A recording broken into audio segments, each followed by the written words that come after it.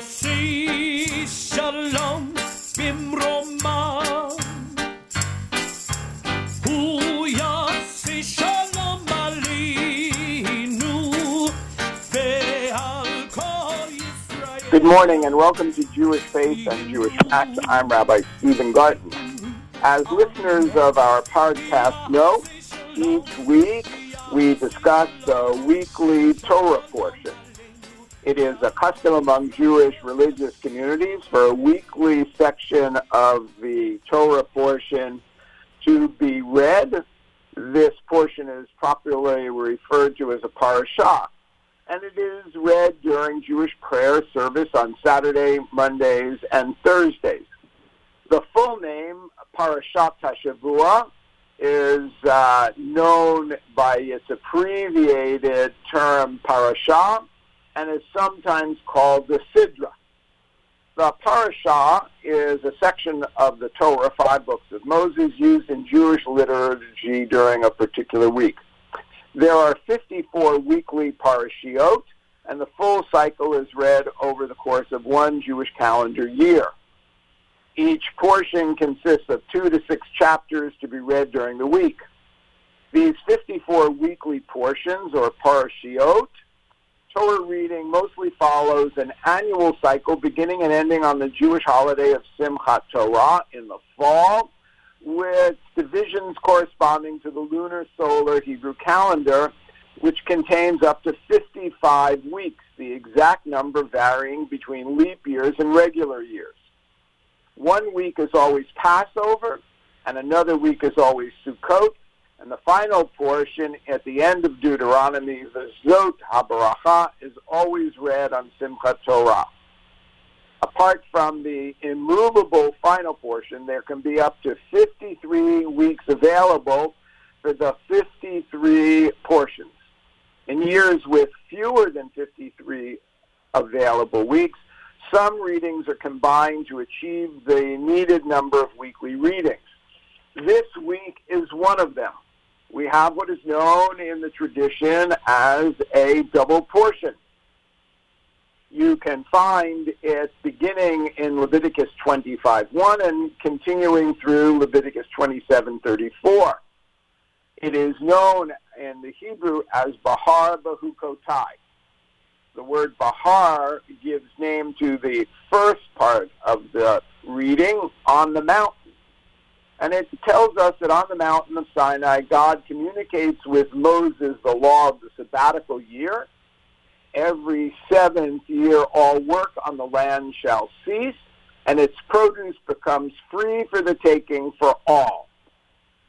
7 sabbatical cycles are followed by a 50th year, the Jubilee year, on which work in the land ceases.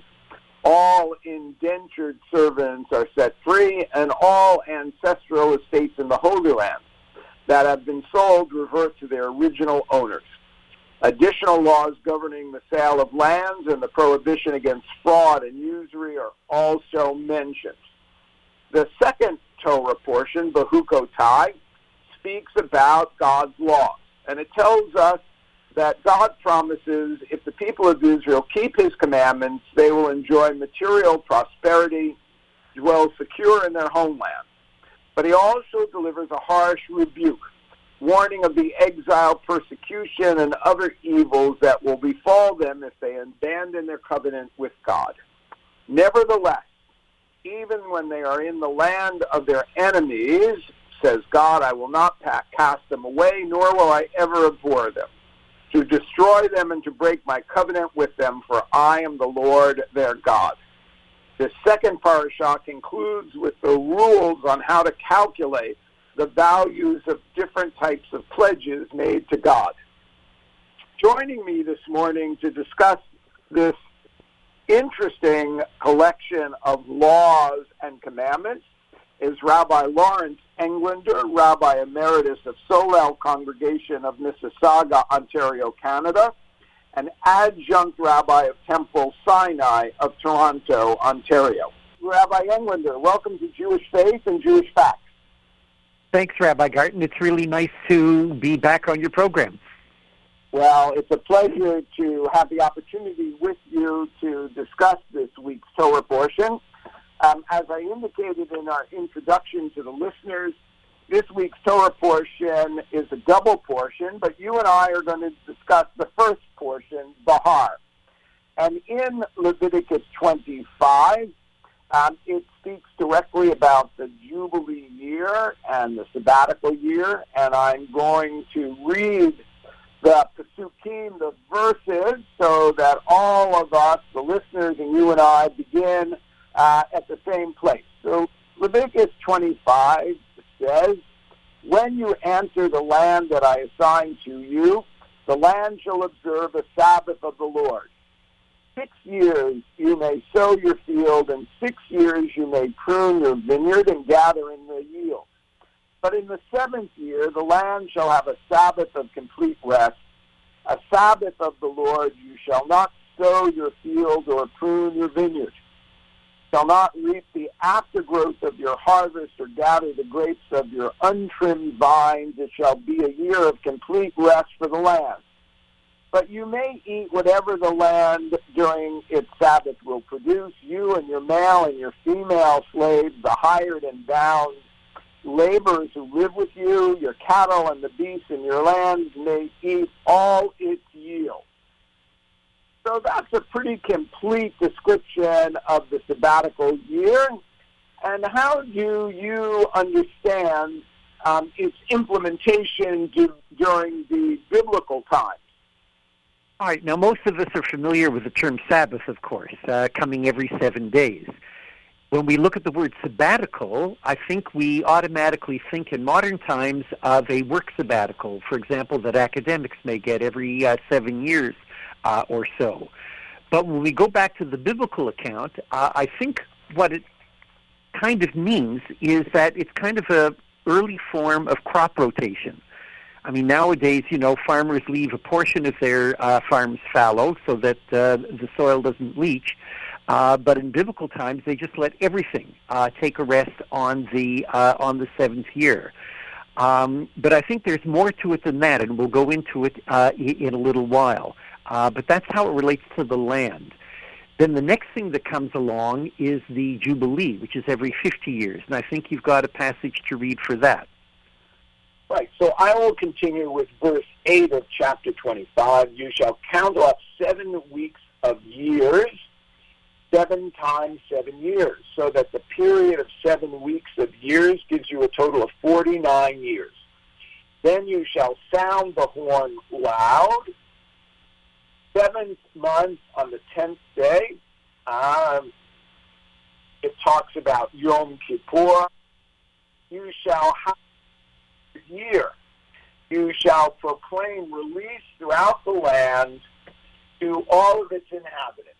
It shall be a jubilee for each of you, and you shall return to its holding, and each of you shall return to his family.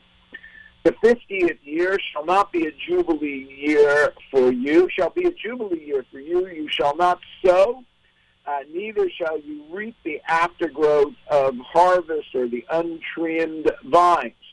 For it is a jubilee, and it shall be holy to you. You may eat only the growth direct from the field."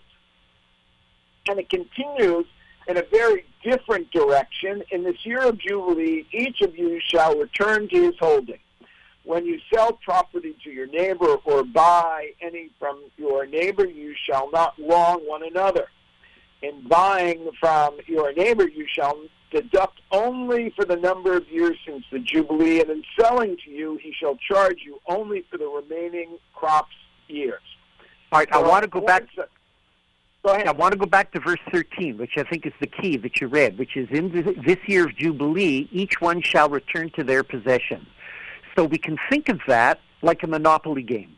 And you can imagine that as the Monopoly game goes on, some people are gaining a lot, some people are losing a lot.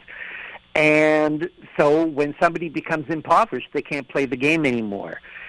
In the Jubilee year, the Monopoly game gets reset. All the hotels and houses go off the board.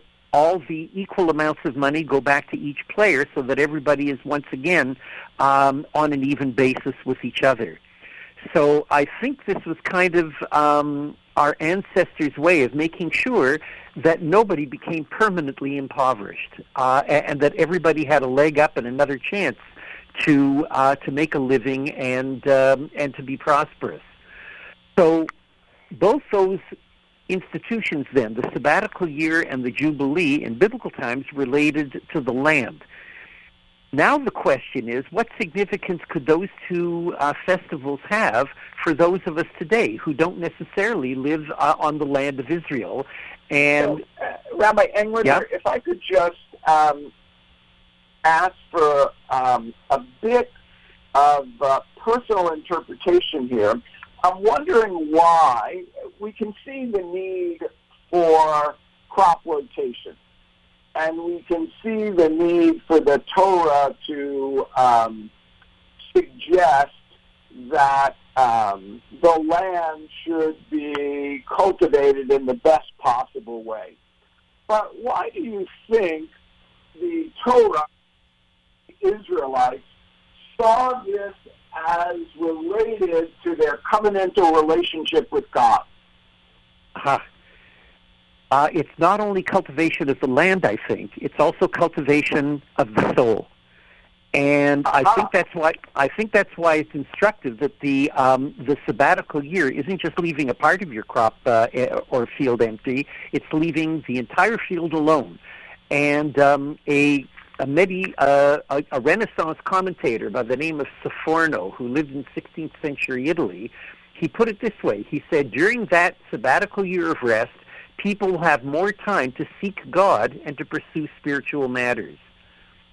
And so I think that's part of the reason for the sabbatical year, that rather than being tied to the land and tied to whatever our work happens to be all the time, we take that break and say, let our soul come alive and give it priority for that year. So in that interpretation, Sforno harkens back to the creation of the world in Genesis 1, in which Shabbat is established as an opportunity for holiness and blessing, which gives it its sanctified nature, not just to rest from work. So this seems to be an elongated Shabbat. Yeah. Now, let's pursue that a little further and try and figure out where that holiness lies.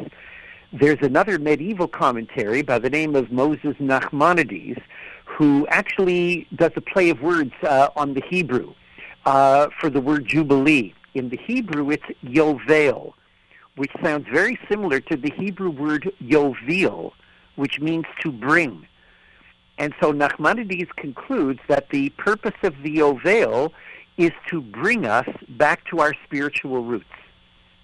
And so I think you're quite correct in harking back to creation, because we go back to the very creation of our souls, to the very fact that they reside with God, and we have a chance to remember that and to bring that out, our spiritual nature. So that's really very interesting. Do you have any sense of how our audience can understand whether in the time of the Second Temple or prior to the destruction of the Temple, whether the Israelites living in the land of Judea actually practiced this custom? There is some evidence that the sabbatical year was practiced. In terms of the Jubilee, there's really not much written evidence, if any, at all. As a matter of fact, some scholars, including a teacher that you and I had, Professor Ellis Rivkin, suggested that the Jubilee year was actually 7 weeks long, and that's it. And what that did is it brought the biblical calendar back into whack with the seasons. So the Passover would always be in the spring, rather than rotating all the way around the year. So, and would that have been, I actually forgot that part of Dr. Rifkin's lecture, but would that have been instead of the leap year? Yes. Or in addition to the leap year? He even went further and said that we won't get into this now, but he maintained that the biblical calendar was actually solar, and that the lunar solar calendar came along later after the exile. But at any rate, our calendar has not been like for example, like the Muslim calendar, which is purely lunar, where Ramadan will rotate all the way around the seasons. Our calendar manages to keep the holidays in a specific season. Or as the Torah says, in their due season. I want to just pursue one other thought that might interest our listeners, and that is, and perhaps you were going to allude to it or speak directly to it. If there was a Jubilee or sabbatical year, but mostly a Jubilee year, that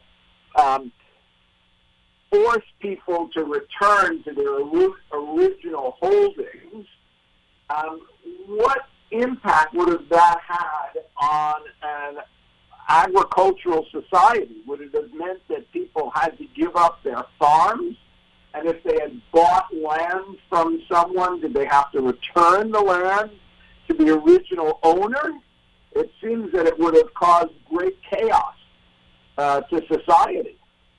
Well, that's why we're not sure the Jubilee was ever enacted literally as it's written. But then again, take a look from the other side of it. Let's say that I have a farm beside you, and my farm's smaller than yours. And there's been a bad harvest. You have enough stored up to keep you going, and you have no problems. But for me, I'm right on the brink of poverty. And if further bad harvests come along, I and my family are really in trouble.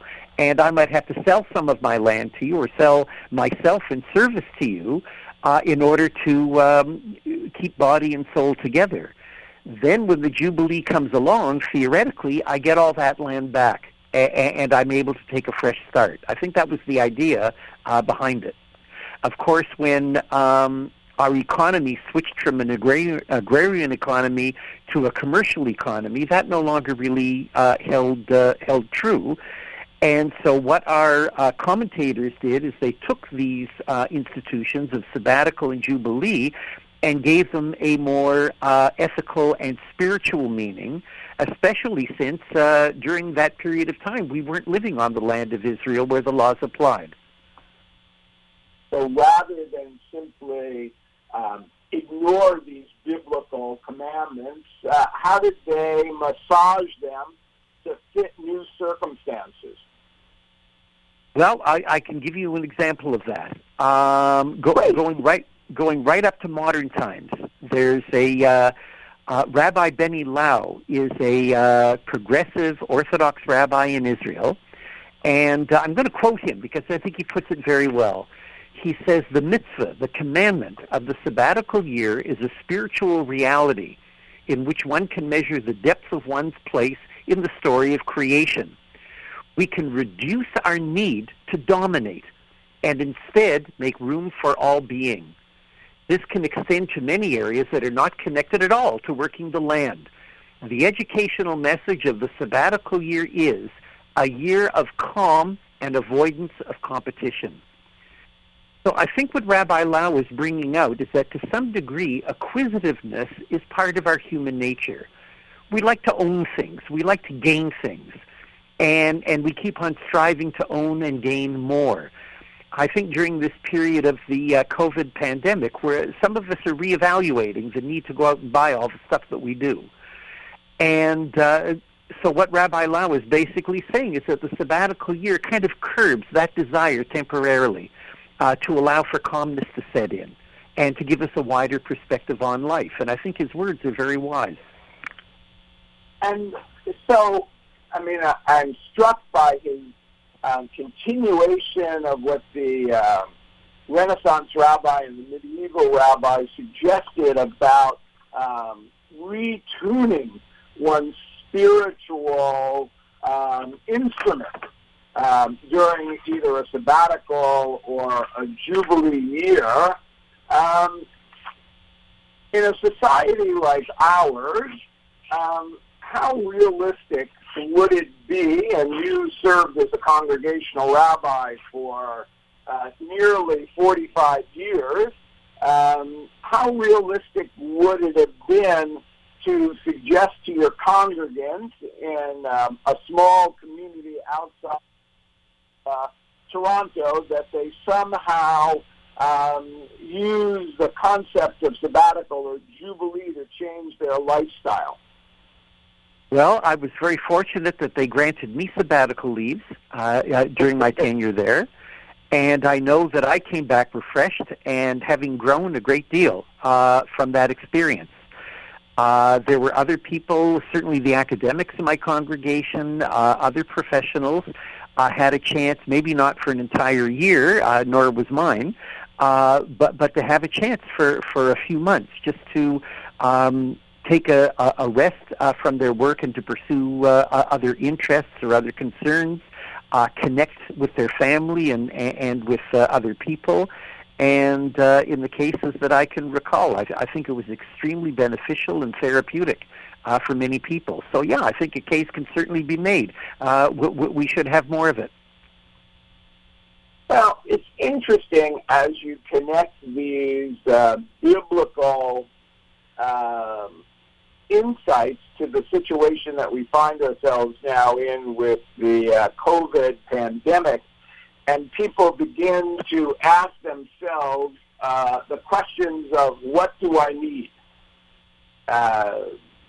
And many people listening to the show may be greatly impacted by the economic downturn, and many people may be inconvenienced by the economic downturn, and may be some, in fact, whose financial wherewithal can withstand the challenges.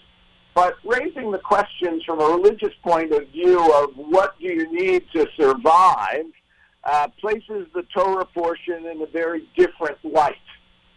As we've been speaking, I'm reminded that the discussion of sabbatical year begins with the phrase, I'm looking up to make sure, when you enter the land that I assign to you, which seems to refer to the sacred land of Israel. And I'm wondering if you could share with our listeners how that might be acted upon and implemented now that there is a third Jewish commonwealth.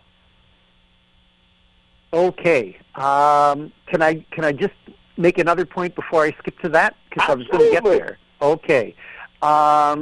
What I wanted to point out, too, you mentioned that many of us are inconvenienced during the COVID pandemic. I think what the sabbatical year reminds us about is that it's not just about me. And in all places, a mystical text, the Zohar, raises the following point, that during the sabbatical year, our focus should then turn to the poor of the land, because that allows them to glean the field that we're not supposed to be tending. And so it's open for the poor to take the produce that lies there and to feed themselves and sustain themselves. Coming up to the present day, there's a modern biblical Israeli commentator by the name of Avraham Burg, and in his commentary to this Torah portion, he puts it the following way. He says that the sabbatical year teaches that not only am I commanded to restrain my desire for profit more and more, which is what Rabbi Lau had said, but Burg goes on to say, I am also obligated to share my bounty with others. So as we're sitting isolated in our homes, and as we're trying to figure out what we need to cope with the pandemic day by day, by the same token, we should also be looking outward at those people who are less fortunate, who really are desperate in this time of pandemic, the homeless, the poor, the diseased. And that what we can do is reach out, if not physically, at least financially and in other ways, and make sure that we can sustain those organizations in our own community that are taking care of vulnerable people. And that's what the sabbatical is asking us to do, to go beyond ourselves. Now, I want to thank you for these insights. I don't think that time allows us to explore the specificity of expression of the sabbatical year in the modern land of Israel. But I think you've really helped our listeners this morning to have a greater appreciation for the spiritual nature of what appears to be, as you began your conversation this morning, simply a commandment about making better use of the land that's available to us. Throughout Jewish history, we are taught that we are shepherds of the land, but often what gets lost is the reminder that spiritually we are not owners of the land. We are lent the land by the Creator for the purposes of all. I want to thank my guest, Rabbi Lawrence Englander, Rabbi Emeritus of Temple Solel Congregation in Mississauga, Ontario, and Adjunct Rabbi of Temple Sinai in Toronto, Ontario.